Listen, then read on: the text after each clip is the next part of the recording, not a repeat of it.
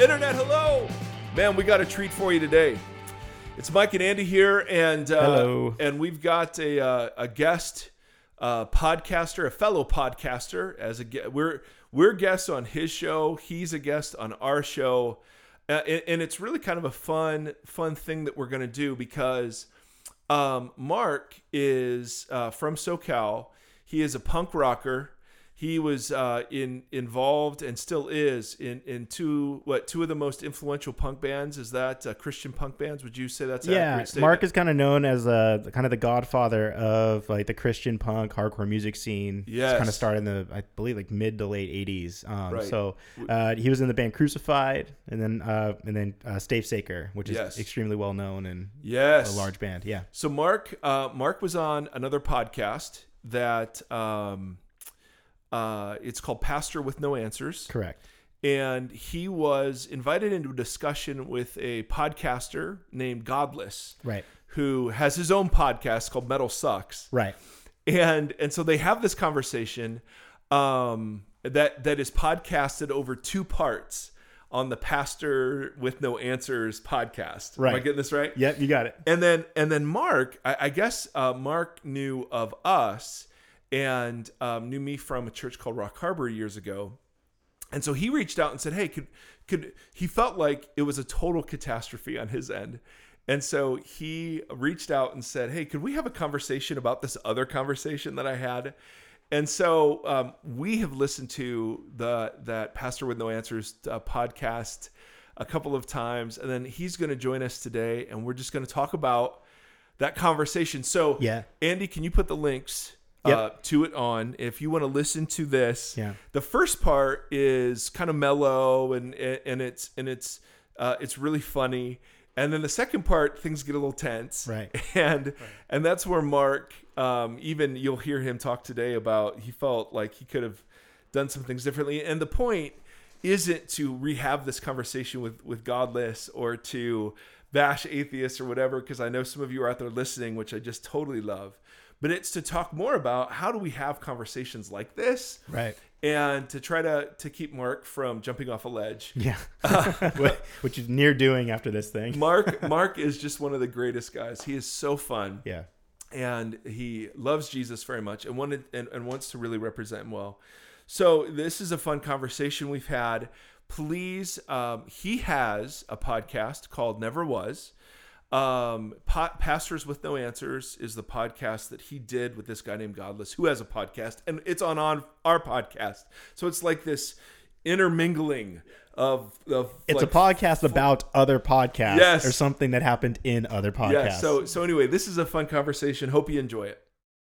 Well, thank you for responding to my email. I mean, when I sent it to you, I honestly didn't know if it was going to go into a large file of multiple questions, so stoked that I actually heard back and that we have a chance to talk. I mean, ultimately, this is about a nightmare that I had in real life. But we've all had them.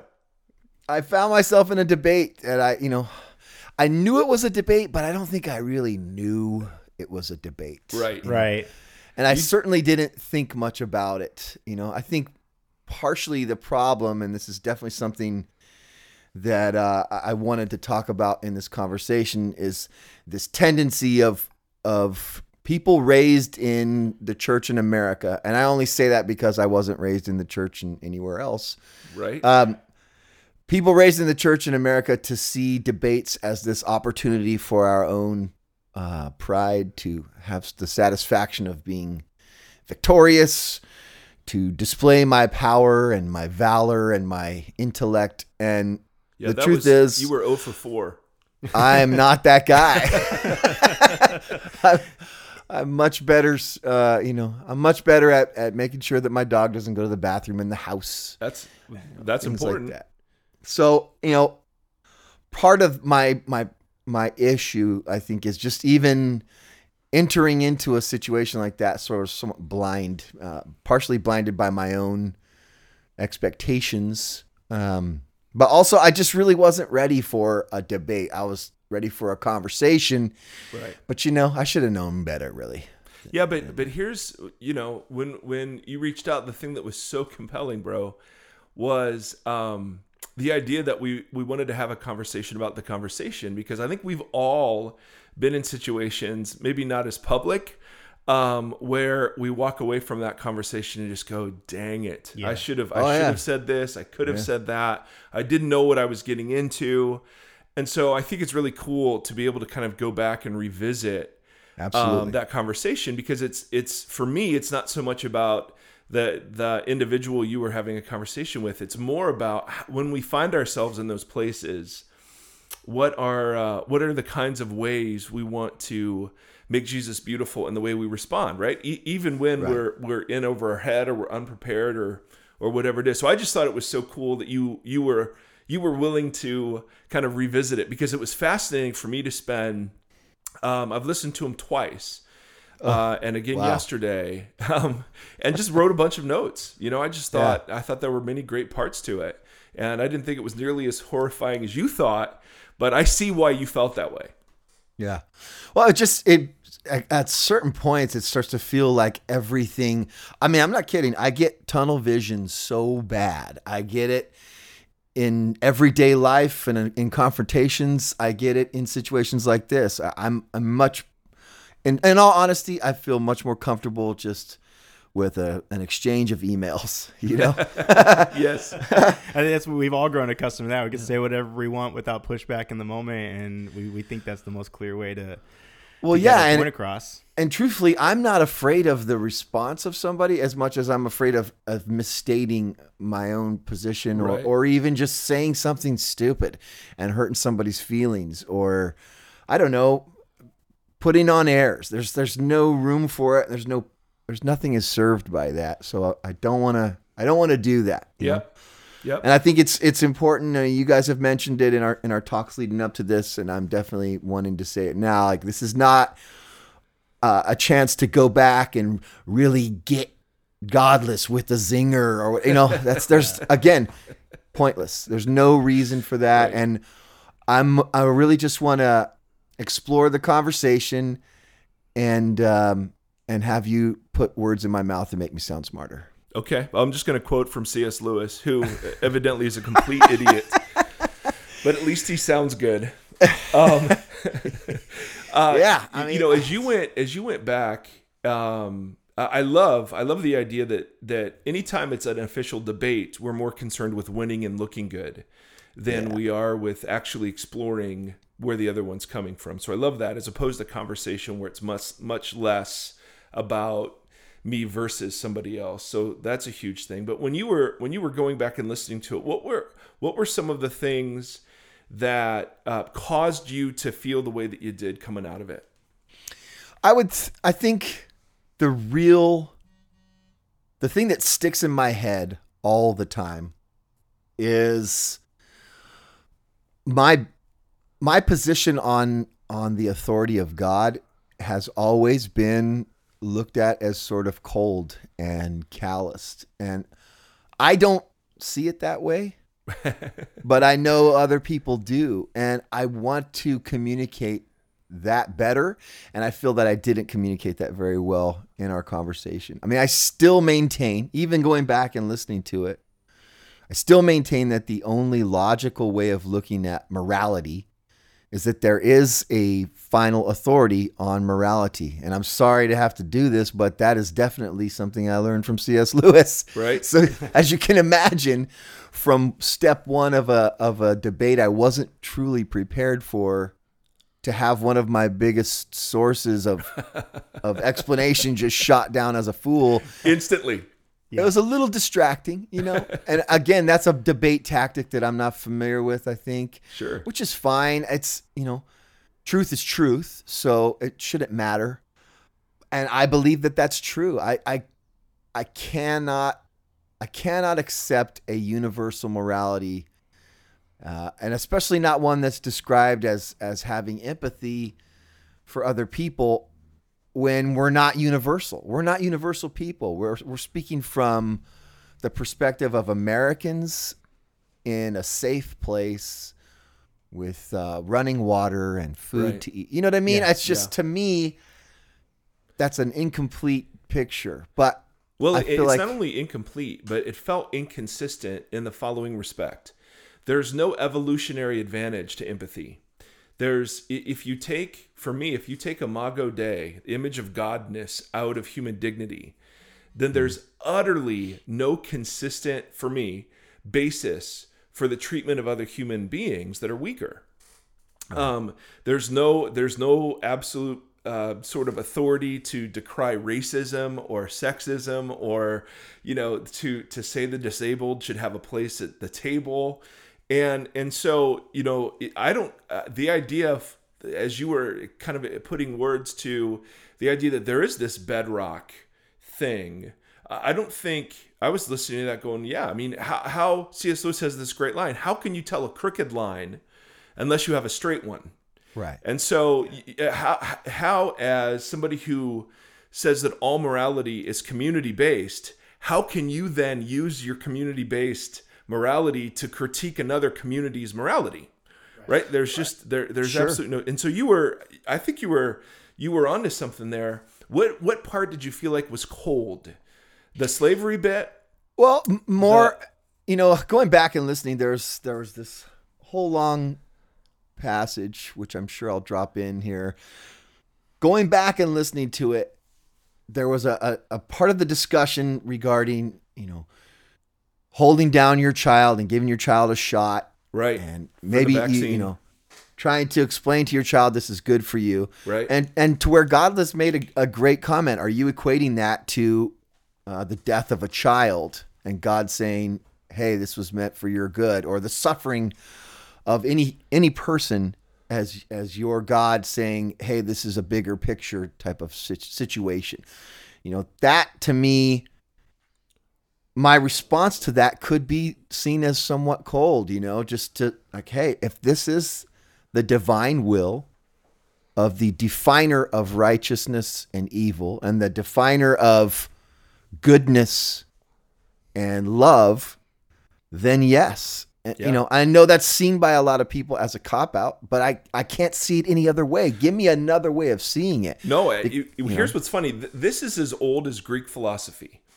Is if the gods, as they would say, or we would say God, if God is defined and held to account by something called the good, then the good is greater than God, and God, it boundaries God. In other words, it exists apart from God, whatever this good is. Or is it, and this is what you were kind of hinting at, this sort of divine fiat. If God says it, then by definition it's good, Right. even if it offends whatever moral sensibilities we may be carrying in American culture in 2016. That is 100% where I'm at. Yes, That's where my mind is. It's fascinating because this has been a discussion about the divine's relationship to the good for literally thousands of years. And so you guys, when I was listening to it, I'm like, oh yeah. And so that's, if I were in a similar situation, I always answer the problem of evil a bit differently. I always, and I don't know where you are, like on the whole predestination, is everything God's will? I'm very much in favor of libertarian free will, which means that there are other wills that are done on earth and in heaven other than God's. And obviously it's a hugely controversial theological position, but it allows me to say, listen, what you said when you said about the parent holding the child down is that it is possible to have good intentions to be compatible with a subject not picking up on those good intentions, but instead picking up on the action at the moment that hurts. Right. Right? So that's compatible, and that's a legitimate point. Then the extrapolation, which is what Godless called you on, was, okay, can you extrapolate that to the Holocaust? Can you extrapolate that, to the genocide in Rwanda? Can you say then that there's some greater good that this is going to serve, and that's why God did it? And so for me, God doesn't cause any of those things, but God uses them. So the way we say it, and I don't know if this would have helped or even you would agree with it, is that God is good, evil is evil, And God's commitment is to sovereignly bring good out of evil. So the place I would change maybe the scenario a little bit would be from, yes, as a parent, I'm holding my kid down and my intentions are loving and good and kind, even though my kid doesn't receive them as such. You're saying, hey, 10 years from now, they'll actually see that what I was doing was good and in their best interest. No such picture exists unless you're going to play the eternity card, that someday, in light of eternity, we'll see how this whole thing fit together. And that to people, yes, does feel cold. But it's a very tenable theological and philosophical position, right? And some of the biblical writers say, we're the clay, he's the potter, shut your yap, all right? I mean, that's where I'm at, man. Who are we? But I also think the Bible opens up the possibility that evil is something that God doesn't intend ever, but that God permits in the name of freedom, which he permits in the name of love. And that his commitment isn't to sovereignly do something bad to people in order to bring about a good, but rather he will bring about a good when bad things do happen. So I for instance, have a little boy with Down syndrome. And I had, when he was first diagnosed in utero, I had these huge conversations with a friend of mine who was saying, isn't it amazing that God would give you a child with Down syndrome? Right. Think about all he's going to teach you. And I was going, really? So your picture of God is that he's given me a child with Down syndrome to teach me something. And that seems a bit like center of the universe, narcissistic to me. Super morbid, yeah. So, but I was like, well, couldn't it be we live in a fallen world where birth defects happen or genetic abnormalities happen, and it's not God up there causing it or picking and choosing, but rather it's God committing to bring good out of whatever it is that we would think to be evil. So I don't know if that helps, reframes or anything. No, it does. I think what would come back in that conversation, and which came back in the debate that we had, was Godless's point or counterpoint better, would be, if this God is so good, why would he even allow any of that to happen in the first place? Why wouldn't he come in and save the day? And that's when your parent-child example takes off. Because what's the greatest thing that God's interested in? He's interested in cooperative participants. That's why he made us from the very beginning of the scriptures. We were not autonomons. We were not robots. I know where you're going. Autonomons? Dang it. We were not robots. We were not puppets. Right. And in the universe that God chose to actualize, love is the greatest value. And love has to exist with freedom. Freedom is a prerequisite of love, right? Okay. Love has to be freely chosen. It can never be compelled. Because then it's never love. I mean, in the way that God created the relational universe to reflect his own inner relationality in his Trinitarian self, God actualized the universe where love is the greatest value. Love requires freedom. Freedom then requires choice.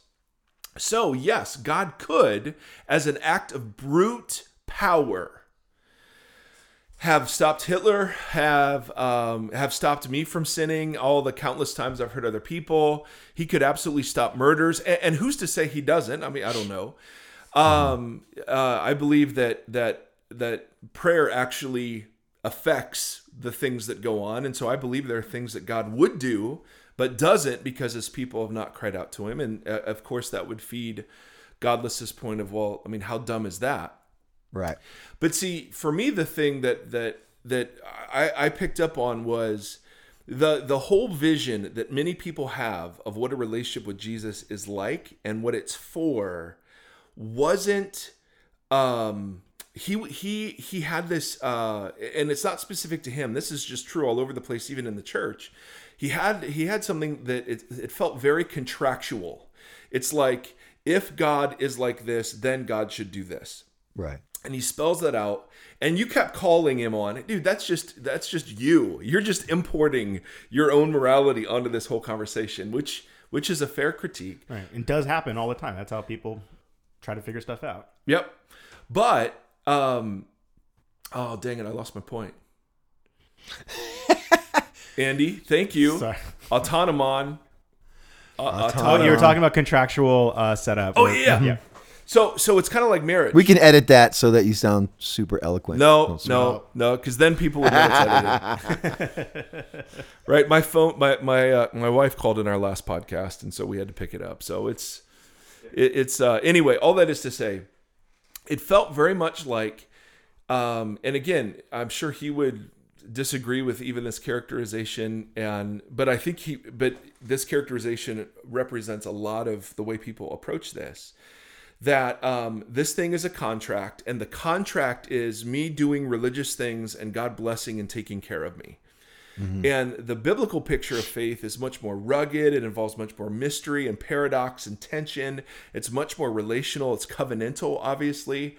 And it's not an all or nothing thing. In other words, listen, if you disagree with, and you said this, I think in part 1, you said, listen, my faith doesn't hinge on how old the earth is or Noah and the ark, for crying out loud, right? The whole thing rests on who Jesus is.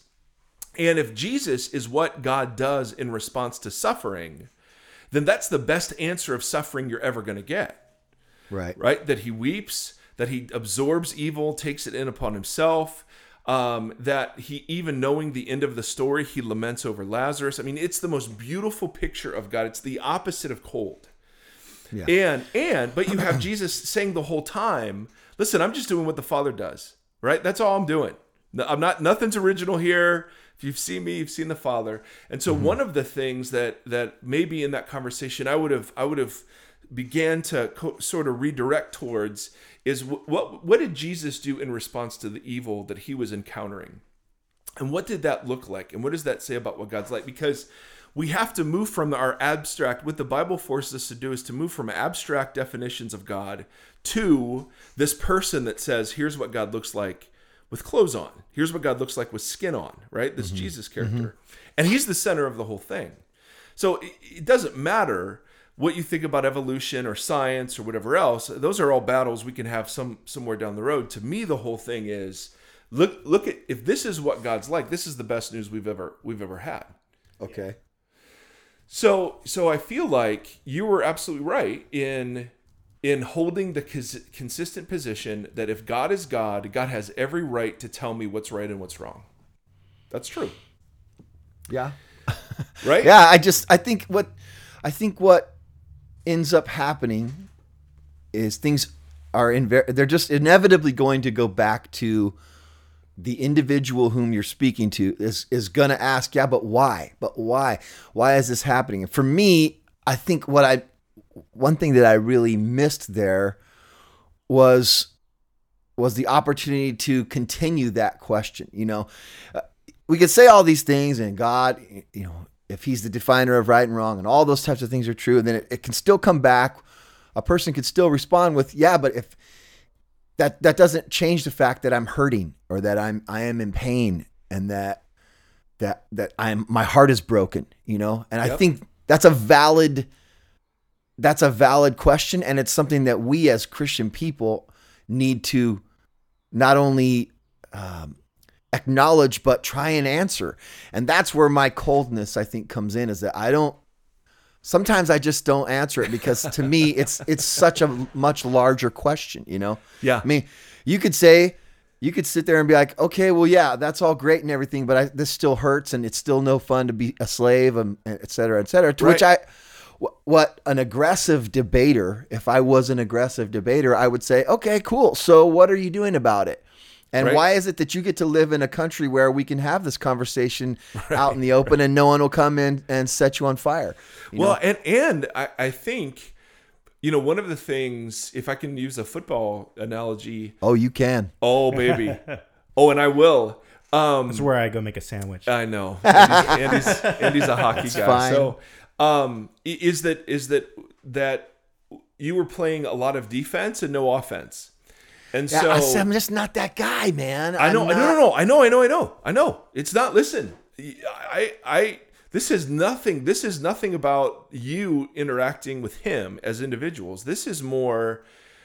If I were in that conversation with you, I'd have just been going, okay, so let's play suffering out on your worldview. Right. There is no hope. There is no meaning. There is no significance. There is no greater good. It just sucks to be you. That's it. You hit the unlucky lottery. It sucks to be you, and that's all we can say. That's all we can say. So that to me is like almost, it bums me out. That's really the only way that it goes in my head, you know. Yes. Sucks to be you. Magic didn't work out for you. Yes. You know? And so then the other thing. Now again, I'm getting into the debatey part. I mean, if we're having a beer, it's a different conversation, because then it's like, dude, tell me about how the church disappointed you. Tell me about how God let you down, because he's let me down too. Right? That if certainty is what we're after with Jesus, we'll never have it. And if not ever hurting is what we're after with Jesus, then we'll never have it. See, that's the contractual idea of faith that I think was kind of at root of some of the questions that were sitting behind this. It's like we're talking about two different things. Mm-hmm. The covenantal faith in Jesus has nothing to do with whether or not bad things happen to you. It has to do with this greater work that God's doing because of its fallenness to put creation back together. Now, all kinds of questions with that, but my point is, listen, if the goal of biblical faith is to get out of pain, man, we're in trouble. That's not biblical faith at all, unless you're, some prosperity person. But for me, wait a minute. You're telling me that I'm not going to be rich? More than you are? No. I know it's shocking. I know, bro. I'm with you. I've sent my seed money into TBN so many times. I made my vows, dude. Don't you dare discredit my vows. Okay, I'm sorry. I completely derailed that. No, this is so good, Mark. The other thing that, and this is a Chesterton, C.S. Lewis, sort of morons. Sort of point is, listen, why are you protesting so much? Why isn't your protest evidence of the fact that you know it shouldn't be this way? Isn't your broken heart evidence of the fact that you know that relationships shouldn't be this way? Huh. Isn't all the energy you're spending in antagonism? See, I find a lot of atheists to be incredibly spiritual people because of how much they think about the God they don't believe in, and how much they protest against the God they don't think is real. And I find that incredibly interesting when I'm around people like that, because they spend more time thinking about it than a lot of religious people do. Yeah, that's true.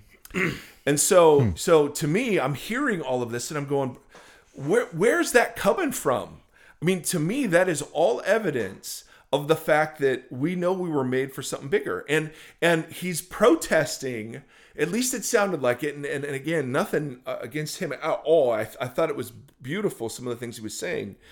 But it's protesting the God that should be there and wasn't. Right. The faith that should have sustained me and didn't. And the one option he's not considering, at least I didn't hear considered, was that what the conception of faith he'd bought into wasn't the right one from the very beginning. And that one was bound to disappoint him, and that conception of God was bound to be hurtful to him, because whatever it was he was presented with wasn't the real, true, good, and beautiful gospel of Jesus to begin with. Yeah. So, and again, you couldn't get into any of that. And I'm not saying you should have said any of this. I'm just commenting as I'm hearing you comment on that conversation, going, man, I think that as our listeners go back and listen to it, we'll all find ourselves there, man. Just in a conversation, it's like, dude, what in the world? Well, okay, here, let me sort of change things up just a little bit, and I'm shocked. Me, that's, but it's a continuance of what you just said. As far as like the gospel that he heard wasn't the right one from the beginning. Yes, okay? A point was made during the debate about the New Testament versus the Old Testament, and why is, if God is this definer of good and evil, or a definer of righteousness, this was huge. How can he change? Did he change? Because why is the New Testament so different from the Old Testament? And then, of course, the age-old slavery, which I had to go back and listen to, and I have to say this because I wasn't sure. I was so frustrated during this conversation that I would forget things that I actually said or tried to say. Yeah. I did try to make the point of bondservants versus slaves. And I've done some research on it, and just to know the problem that many of us get into, and this is really more about getting yourself stuck in a debate type of situation, is a confidence in the things that you believe and a confidence in what you've learned and making sure that you remember it. I'm not a fan of, I am an apologetics A+ student. I have all these terms. I think we saw during that conversation that those terms do not help. Right. And really, the silver bullet Christian apologetics thing has always been sort of horseshit for me. I don't see it as playing out in the real world practically. I think of the scene in Napoleon Dynamite when, Rex Kwon Do is trying to show how to I'm in. you attack this way. The arm is out perfectly straight. The knife is coming down. Those types of defenses are pointless. But I think he was, his point was, why is this God so different? You're saying he's this loving God and that he doesn't change. Why is he so different in the New Testament as he is from the Old Testament? And then there's this sort of blanket. He encourages slavery. Right. And he teaches people to rape and pillage, et cetera, et cetera. So, right. When we talked earlier about, when you walk away from a conversation, why didn't I say that? Yes. Always. This is one of those big ones where I tried to say, again, I sort of retreated and said, hey man, if this is the will of God, I have to simply accept it. I think that's an incomplete answer on my part. And definitely not only did I fail in the debate, but I think I failed him in giving a good explanation and a good defense of the truth. I wasn't attempting hard enough to go for an opportunity there as opposed to just explaining something away. Does that make sense? It does, but could I push back just a little bit on the idea that you failed? Well, and only because, let's play this out 3 or 4 different ways. Was there anything you could have said that would have satisfied him? I just needed better zingers, man. Zingers. Yep. See, I don't think so. I think for a lot of, and I'm not saying this about him, I don't know him at all.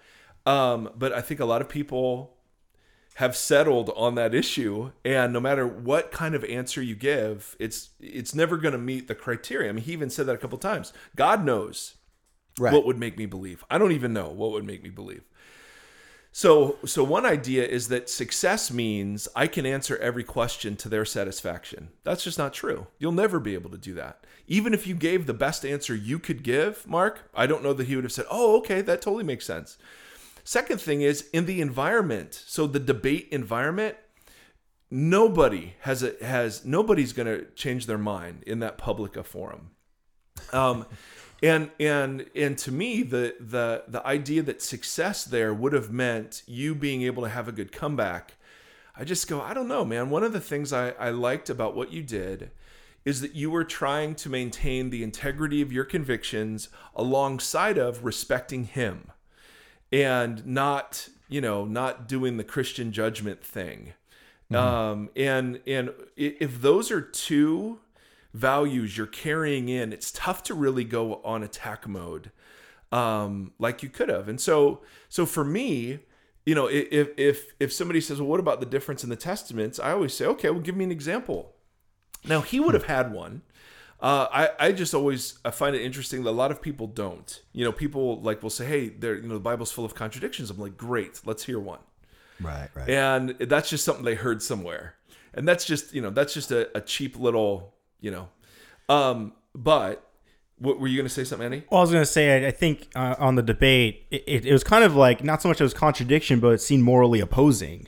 It's like you have God leading Israel and wiping out nations for Israel's sake to take over a land. Right. And then you have Jesus on the other side saying, love your neighbor as yourself. And it's like he's, Jesus is advocating for like, don't murder. In fact, like love those who would. Right. And so I think that to me is a very clear picture of like, okay, that seems opposing. Yeah. So like and I think it's like, how do we reconcile that? Yes. And it's like because we have a lot of folks out there who hold Old Testament ideas to future truth and current truth, which seems to oppose what Jesus said. Right. So how do we reconcile those things? Also, while reconciling it, I definitely want Mike to answer in that. Let me give you the right zinger. But while reconciling that, I also think it's important to stay away from the usual Christian apologetics methods. I've heard this response to that question so many times. Well, do you know what those people were doing? Yeah. You know how evil they were? The Moloch and all of that stuff. And it's like, okay, that's cool. Do we know that that's really the way every single person in Canaan was? I don't think so. Yeah. I don't think we know that. So anyway, I'm just throwing that out there. I like it. For anyone That who's was afraid totally that's the about answer I to was come gonna up. use. That was So Mike's direction.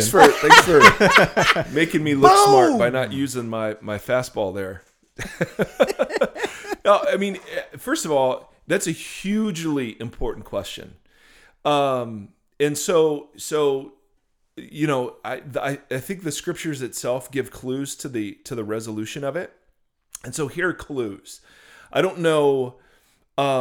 It's always tough when, by the standards of morality, 3,000 or 4,000 years later, with a culture 3,000 or 4,000 years removed, with huge differences in language and societal structure and all of those sorts of things, it's tough to make really accurate moral judgments, because what the scriptures seem to teach is all the pictures of God that we get are true, but they're incomplete, and that the only full one we get is in Jesus. And so the scriptures itself say, listen, God spoke many times in many ways, but only Jesus is the exact representation of his being, the true essence of his like inner self.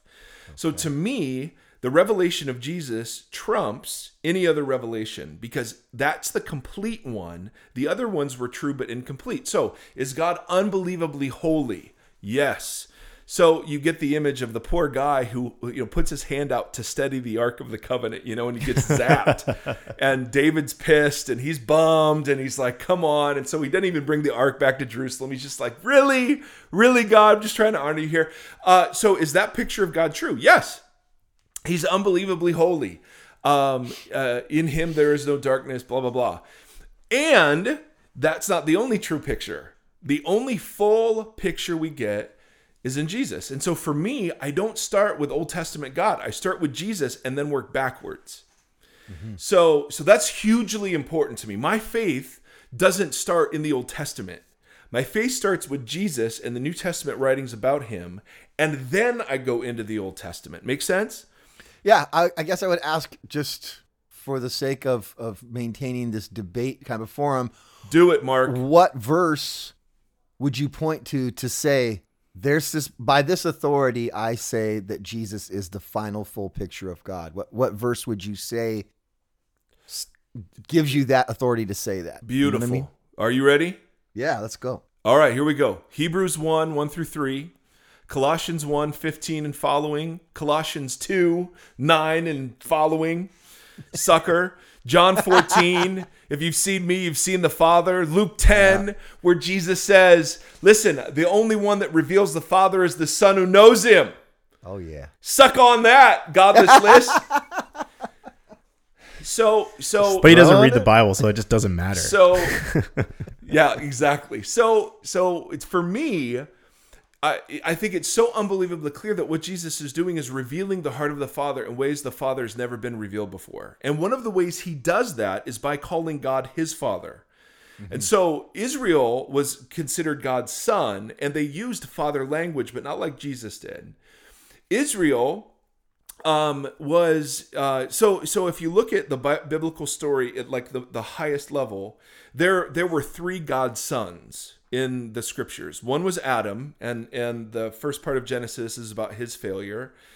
The second is Israel, and that was about their collective failure to be God's son. And then you have Jesus. And so the way God is interacting with Adam with Israel and then with Jesus, it's all very revealing, and there's remarkable consistency across all of that. So there's much more mercy in the Old Testament than people give God credit for, and there's much more harsh in the New Testament than people give the New Testament credit for. I mean, you have Ananias and Sapphira who lie about giving, and they just fall over dead in the early church.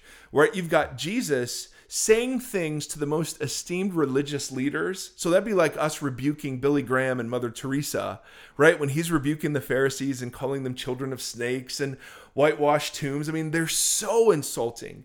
And so, or Jesus, using a whip to clear up the temple. You've got, it's a much more consistent picture, I think, than what people realize. So the first thing I'd say, and so I got 3 answers for you. First thing I'd say is, listen, the image of Jesus is the full revelation of the Father. All the other images are true but incomplete.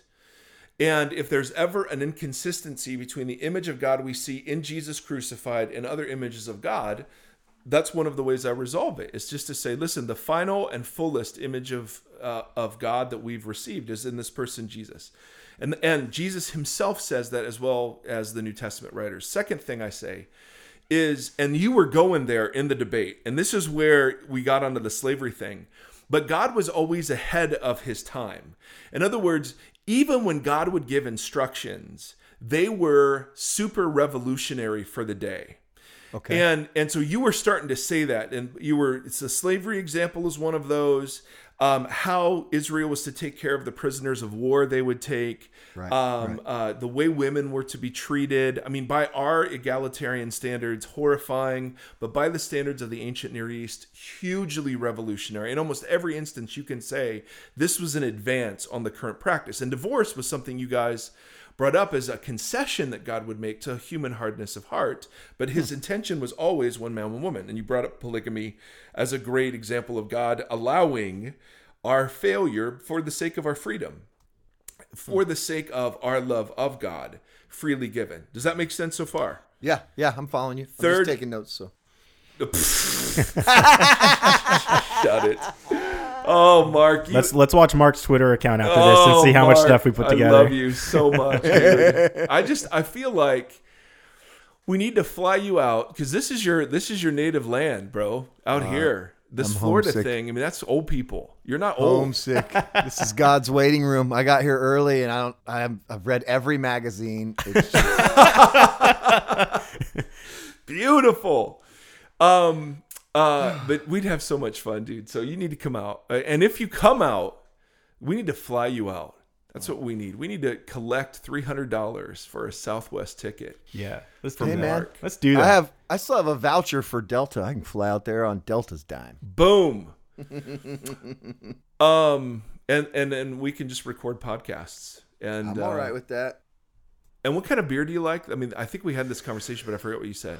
I'm a rum drinker. Beer destroys my stomach. Although if I do have a beer or two, I prefer a very rich, very chocolatey, very espresso-based stout. Nitro only, please. Please don't mess with the nitro-free stouts. Frothing over here. What time is it? I want to set a penny on top of the foam. We're gonna edit this out. Stay there, because we did a whole podcast on why Coors Light is the king of beers. So, oh Lord, oh my God. So again, the authority of one man's opinion. It's the similarity in Coors Light's packaging to the Ohio State uniform. That's exactly. Oh yes! Oh, finally, someone caught it. Someone finally caught it. It's a no-brainer, man. Oh, that is genius. Oh, he's doing the, what are you doing right now? Because I'm yelling. Turning you down. Oh my goodness. Bro, listen, that was worth the price of admission, and that's our title. Mark notices the similarity between the Coors Light can and the Ohio State University uniform. I love it.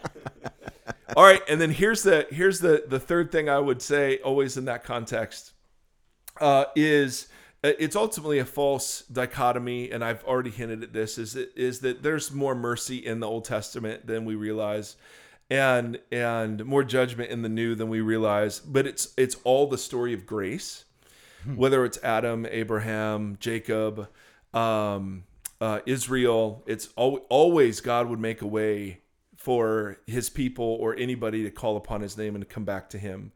And that story is universal. And that's the story of covenant. These agreements God would make to put the world right. Now, the counter that Godless made to that way of thinking that I heard in the podcast was, well, then how come he just doesn't do it all at once? Why don't you just start with hey, no polygamy, no whatever, instead of working within the framework of fallen culture? And the answer for me is, well, God's a missionary God. And good missionaries know you don't go in and you don't fight secondary battles. The issue isn't how many people you're sleeping with. The issue isn't your sexual orientation. The issue is your heart, right? And you can address all of the symptoms and never deal with the root.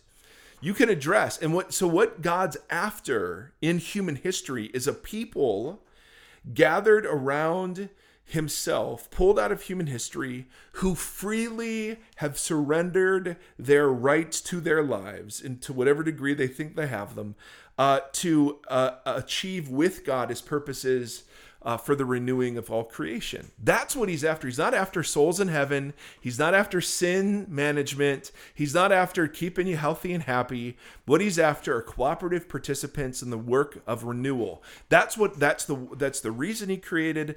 We will be doing the work of renewal forever on a renewed earth. And so for me, all of that, the fact that God actualized that kind of universe requires then that he work with us in the midst of our failures and screw-ups because he's given us freedom. Now, you could say, well, God should have done it differently. Okay. Yeah. Great. Yeah. Show me the blueprint. Right. To which then I would go a little bit on offense and say, okay, well, let's talk about the world you would have actualized. Or let's talk about the worldview you have and why it is that you think that we have freedom and rationality and morality, and we're just human blobs. Right. If we're soulless, if we're mindless and we're just our brains, if we're just our bodies, if this really just all evolved from nothing and will end up in nothing, then what right do you have to have even an opinion on this stuff, right? I mean, if your brain is truly just the result of randomness, well, come on. So at that point, I always just try to go, well, all right, we've brought this conversation to an end. You object to the universe God made. Okay. Right. Let's talk about the universe you think exists, and let's poke holes in that, right? Because that's not fully consistent either. And because it may be intellectually consistent to say, yep, there's no meaning, there's no purpose, there's no nothing, but nobody lives that way. Nobody lives that way. When you're in pain, you're not sitting there saying, yep, this is for nothing. You're looking for purpose. You're looking for meaning. You're looking for significance. That is just part of who we are. You cannot escape it. Huh.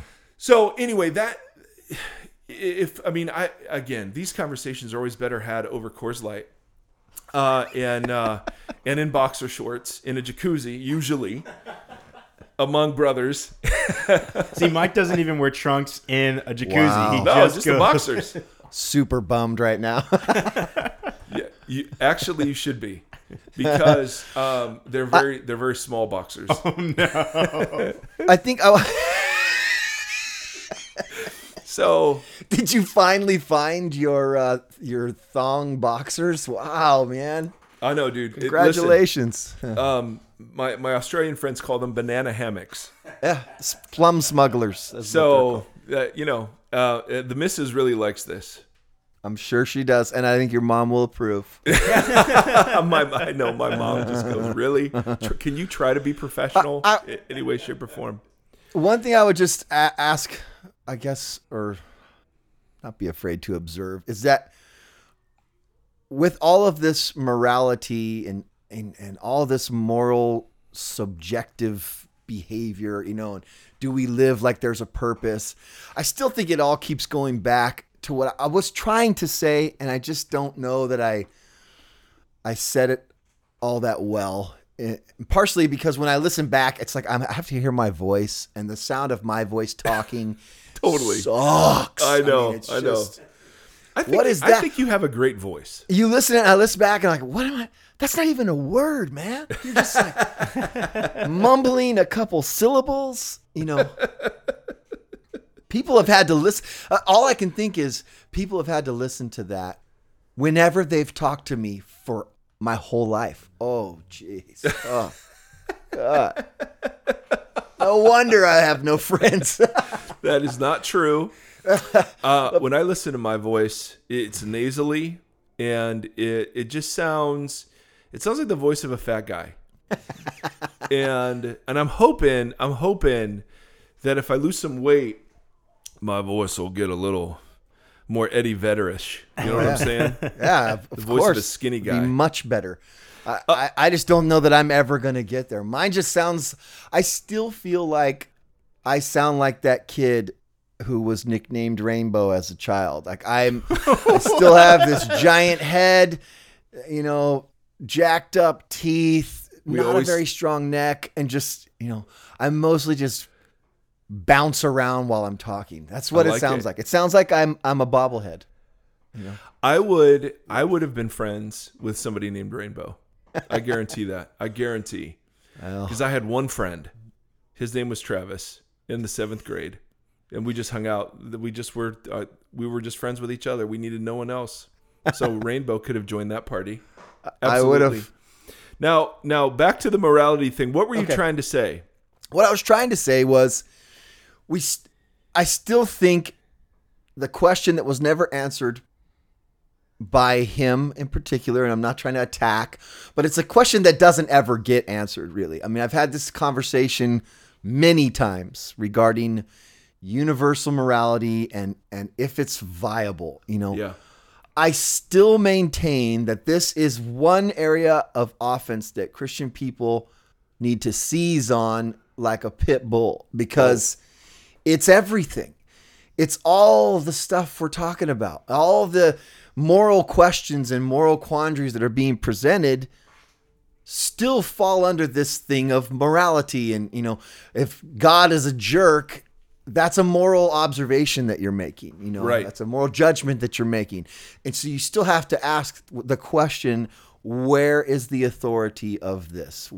Where is this final question of morality? And like, do you think that that I have a point there? I mean, is that the way to go? I don't know if I'm restating something that's been discussed already, but I feel like it bears specific focus, that moral objectivity and moral relativism, or subjectivity and relativism. I'm sorry to use those words. Whoa. Look at you, apologetics defender of the faith. It's just bullshit though, man. I mean, it doesn't work. He brought up the example of the 9/11 and the planes, you know, and to me, that's a great example of what I'm trying to say. Do you agree with that? I mean, do you think could I have stated that better? Because I feel like it's a good point. I agree that you're a good man and that you have a great voice. Secondly, yeah, I think that personally, of course, I think that we make moral judgments all the time without realizing how they're grounded. You know, so he was playing the empathy card, that and you just want to say, well, what's that grounded in? Why? Right. Why? If evolutionary psychology is how we're going to understand human emotion and human mind, then what's empathy do for you? You know, there's just not a whole lot. If there's no, to me, intrinsic value in humanness, then why not just use people? Right. And a lot of us do, you know, even if we claim kind of an objective sort of moral order.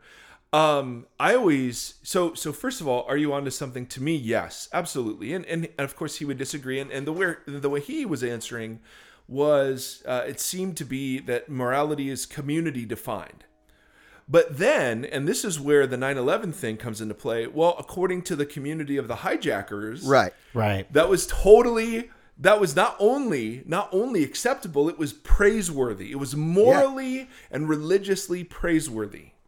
And so if you're going to say it's community defined, in what way can you then critique another community? Right. And I almost feel we already live in a world like that. Like, it's not like, if we look at it on that higher level of like, if governments are defining how people exist in a space defined by rules and how we're supposed to treat each other, which is then justifiable by laws and ideas, that is a way that a community is trying to establish the best moral good based on its opinion in the collective of others. Right. So then, yeah, that's exactly it. Like you have Al-Qaeda and Taliban, they decide, raise a ton of funding. This is what we believe in as the best moral truth that we can go by. We need to wipe out the oppressor in this, and we will validate that. Obviously, we stand against that and we disagree it. Whether God is a part of the conversation or not, just as humans, they had their way, we had our way. How are we supposed to just sit down with them and say, hey, we're going to just disagree on these things. Let's come to some middle ground and universal truths that we should just exist. And someone like Godless could say, well, then the Christian morality is just another communal expression, right? Right. Exactly. Of, in the same way the Muslim reality is, or Jewish reality or whatever. The problem is you have to stand somewhere outside of all of those to make that judgment. Right. And so ultimately, and again, here I've just found when I go into this, people just don't care. I mean, at the end of the day, they don't care if their view is, not totally morally or intellectually consistent or whatever. It's just kind of like, no, this is just kind of what I think, and it's not a big deal. I remember I learned this early on with a buddy of mine he was an atheist, I was a theist. And we were in college and just had the greatest conversations. And there was one day I said, bro, if I could answer everything, would you buy this? And he's like, no way. He said, no, I want to sleep with my girlfriend. So of course not. I'm not going to, even if you could answer all this stuff. And I realized, oh, okay. Just as in like the point that there are emotional reasons that people follow Jesus in terms of wish fulfillment or guilt complex or whatever, that we would say, that's probably not the best reason to follow Jesus. There are those same reasons for being an atheist, right? Right. And so I just think whatever we're going to use, we got to be consistent with it. So if you're going to protest against the morality of God, and here's what's interesting, bro. I'm sure you've noticed this, but the objections today against following Jesus aren't intellectual as much as they are moral. So following Jesus makes you a worse kind of person is the argument, because God, right. There was a book written several years ago. It was called Searching for a Better God. And the assumption the guy was making is, listen, God has been found guilty by our modern sense of morality. God is not egalitarian. He's not democratic. God is not peaceable, according to this narrative. God is judgmental. God is mean. I mean, it's fascinating because you were getting all of that, right? And you're playing the card of saying, well, how can you make those judgments? You have nothing to stand on. And he's saying, well, it's just community-based. So, of course you were onto something, dude. Of course. The issue is, let's say you would have said it great. Would that have mattered? No. Nope. So, so it's like, I just wish I had said it great, though. I know, bro. See, even after we finish this podcast, I can't go back and listen to any of them because I will literally just beat myself up with, I should have said this and I could have said that better. I just literally cannot go back and listen because I totally know that feeling and I hate it. So I don't ever go back. Andy goes back to edit them. Bless you, Andy. I don't. And one of the things I love about the podcast format is there's a built-in grace there because it's conversational and it's, so when you guys were getting into this debate, I can see where that was a bit confusing because you thought we're on a podcast. We're not even in the same room together. You don't know who this person is. And you're being put on the spot with some pretty intense questions. So I get that there was a bit of like, oh, this is something totally different. Oh yeah, dude! I brought a bag of chips and some soda to a knife fight. But even if you would have brought knives, see what I want to just keep holding before you, Mark. And again, who am I? Is just the idea that you didn't fail. That you were trying to preserve the dignity of this other person. So you were not doing ad hominems. You weren't attacking him. You were respecting him. And you were trying to uphold the integrity of your positions. And So, bro, I just kind of felt like I'm glad you brought chips and a drink because, as you said, I used to be an apologetics guy. That's not, I just don't think that's effective. I think that is really helpful for Christians who believe. They want to know why they believe. Great. But I don't find non-Christians asking any of those questions. Hey, give me the evidence for the resurrection. Hey, show me miracles exist. Nope, they're all this moral stuff that God isn't as moral as they are. And so I think that the fact that the podcast spent so much time kind of exploring that, I think that was a great thing. I think that's really helpful because that's how those conversations go anymore. Yeah. Oh yeah. Every person, as we've discussed over and over now, and you walk away, and I should have said this, every person that finds themselves pretty much in that scenario, it started off one way. Like, for instance, bellied up at a bar, having a drink. You're talking about, the game. Then all of a sudden politics are involved. And then suddenly this dude is a moral monster. That's how it always happens. And so bringing chips and a drink, that's not always a bad thing, man. That's not always a bad thing. But in a real public forum like that, I get it. I get it. And it may not be a bad thing, but it didn't do anything for my ego. I definitely sprained my ego on that one. Yes. But you know what, dude? I think there's something beautiful about, and it was really funny because I know you a little bit and we've talked a couple of times. And so I was, I'm a pretty huge Mark fan. But I just loved the approach you were bringing, especially in the first part of the episode, when you're just kind of there with your chips and your drink, just kind of cheering everything on. And then it flips in part 2 and it's like, oh, it's a knife fight. What is happening right now? You hear the tunnel vision sort of click in and you can hear, it's so great, dude. It's so great. So it's so not great, man. It is great. It was such a bummer, man. I've been in that scenario so many times, and I can just the picture of me sitting there with chip crumbs all over my shirt and like my mouth open, like, wait a minute, but I thought we're not going to the movies, like it was. Well, we a bummer. We gotta affirm it, man. Like I've friends that I've talked to, they expect the opposite. They expect getting into conversations with Christians turn into knife fights. They go into it being just like, dude, like this guy said this and said that. Like I couldn't even have a real conversation because all he was saying was these things about how can you believe this and how can you believe that. And it's in my experience, even with other Christians I'm friends with, that's even been my own conversation. I'm like, man, like we all should be bringing chips and a soda to these instead. Yep. So I just think, hey, and what would be fun, Mark, is let's do another one of these, and let's try to find somebody who would disagree with us, and right. and let's have a chips and a drink conversation. I'm getting my stomach starting to hurt. Hey, well, I'll tell you what. What we can do is we can do that whenever you're ready. I'll probably be a lot quieter. But also,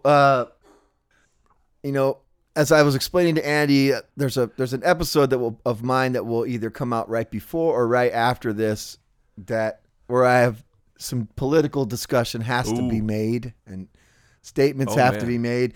Maybe I may get a call from you after that. I don't know. We'll see. I like it. So, but you're from just our conversation, you're voting for Trump, and so I'm proud of you for sticking to your convictions.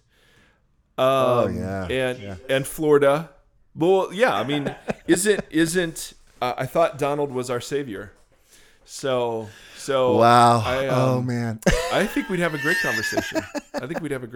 I've always wanted to talk to a real live Donald Trump supporter. You may need to continue searching. I mean, obviously our conversation now is over, but as far as this podcast was concerned, but I will say on the Podcastalypse thing that I mentioned to Andy, there's this thing I do called Podcastalypse with Billy Power and with Mike Lewis. And we're we're all three very similar and also very different kinds of people. And that during that conversation, the discussion came up as to what the real appeal of Donald Trump is. Oh, that's a great one. I think you might want to. Yep. Just my take was somewhat controversial. Oh, I love it. Well, but I live in Florida, land of Oh my Trump, goodness, you so, do. Oh, bro. You know. Yes, you do. So Mark, so listen, I just wanted to say thank you because this was freaking great, dude. I mean, this was so awesome. Oh. Yeah, so this was great. Very Again, blessed. Mark, thanks for reaching out to us. Like, I've heard you on a few of the other shows that I listened to. I was super ecstatic that you reached out. You know, I have a connection to you with my own musical interests and background. Real fast, just for our listeners, if you can just give us a little more about what you're doing, what your podcast is, and how people can find out more about you. Sure. Well, I mean, I'm still a musician. I'm still the singer of Stavesacre. We're doing a new record, but I'm always doing something. And currently, I run a podcast called Never Was, which basically talks about what happens to you after your dreams die. So when you don't even have the glory days.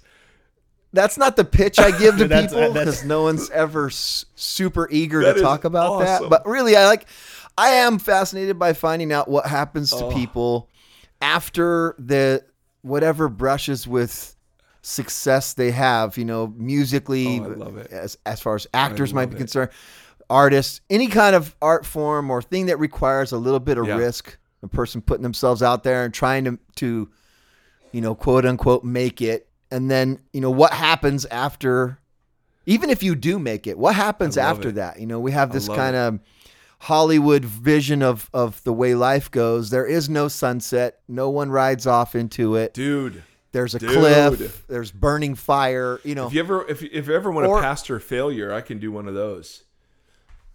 Never Was, Joel Osteen. Hey, we'll do a Never Was. We'll do a Never Was with you. That would be great. That would be awesome. Never was skinny. Never. I have never been skinny in my entire life. Ever. See, Mark, you're a good man. It is so fun, and what an honor, dude. You guys are seriously, great. What an honor. Likewise, I'm super stoked. My wife is going to be super stoked, which again makes me doubly stoked. So thanks, guys. Love you very much. You too, man. Hope you have a great day today. Hey, likewise. Talk soon. All right, buddy. So there we go. I can't listen to this and not have things I would have rather said differently. But again, just kudos to Mark. What a great guy, and how fun to be able to revisit a conversation. I think we all, like I said before, have those conversations we'd love to revisit. And so often when we're in those situations, wishing, you know, we would be a little quicker on our feet. I just think if we're going to make a mistake, let's make a mistake with, you know, like chips in a drink, right? and not knife in the knife fight. So, so I just want to bless you, and it was so fun. I heard Ron Mitchell. Ron, if you're out there, this is for you. Justin says hi, and told us you were tuning in, which I absolutely love. And people now are gonna. I get so many requests for shout outs. It's ridiculous. But Ron, you get a shout out. And I also hear that we have some atheists who listen, but they skip it at this part when I pray. So I love that. So here, you don't have to skip this one. All right. So here is my prayer and my blessing. Are you ready? For our atheists, this is for you. Jesus, take the wheel. All right. That's all I got. Jesus, take the wheel. See, that didn't hurt. Especially if you're driving. Jesus, take the wheel. Right now, take the wheel. So, Facebook, voxoc.com, Subversive Kingdom, Twitter. We love hearing what you're thinking, and are so grateful for the opportunity to be a part of your life. So until next time. Thanks for listening to Vox, the Mike Geary podcast. Be sure to like Mike on Facebook at facebook.com/official Mike Geary. Follow Mike on Twitter and Periscope at Mike Geary for live interaction and ongoing Q&A. Don't forget to visit subversivekingdom.com for further engagement and information about Mike.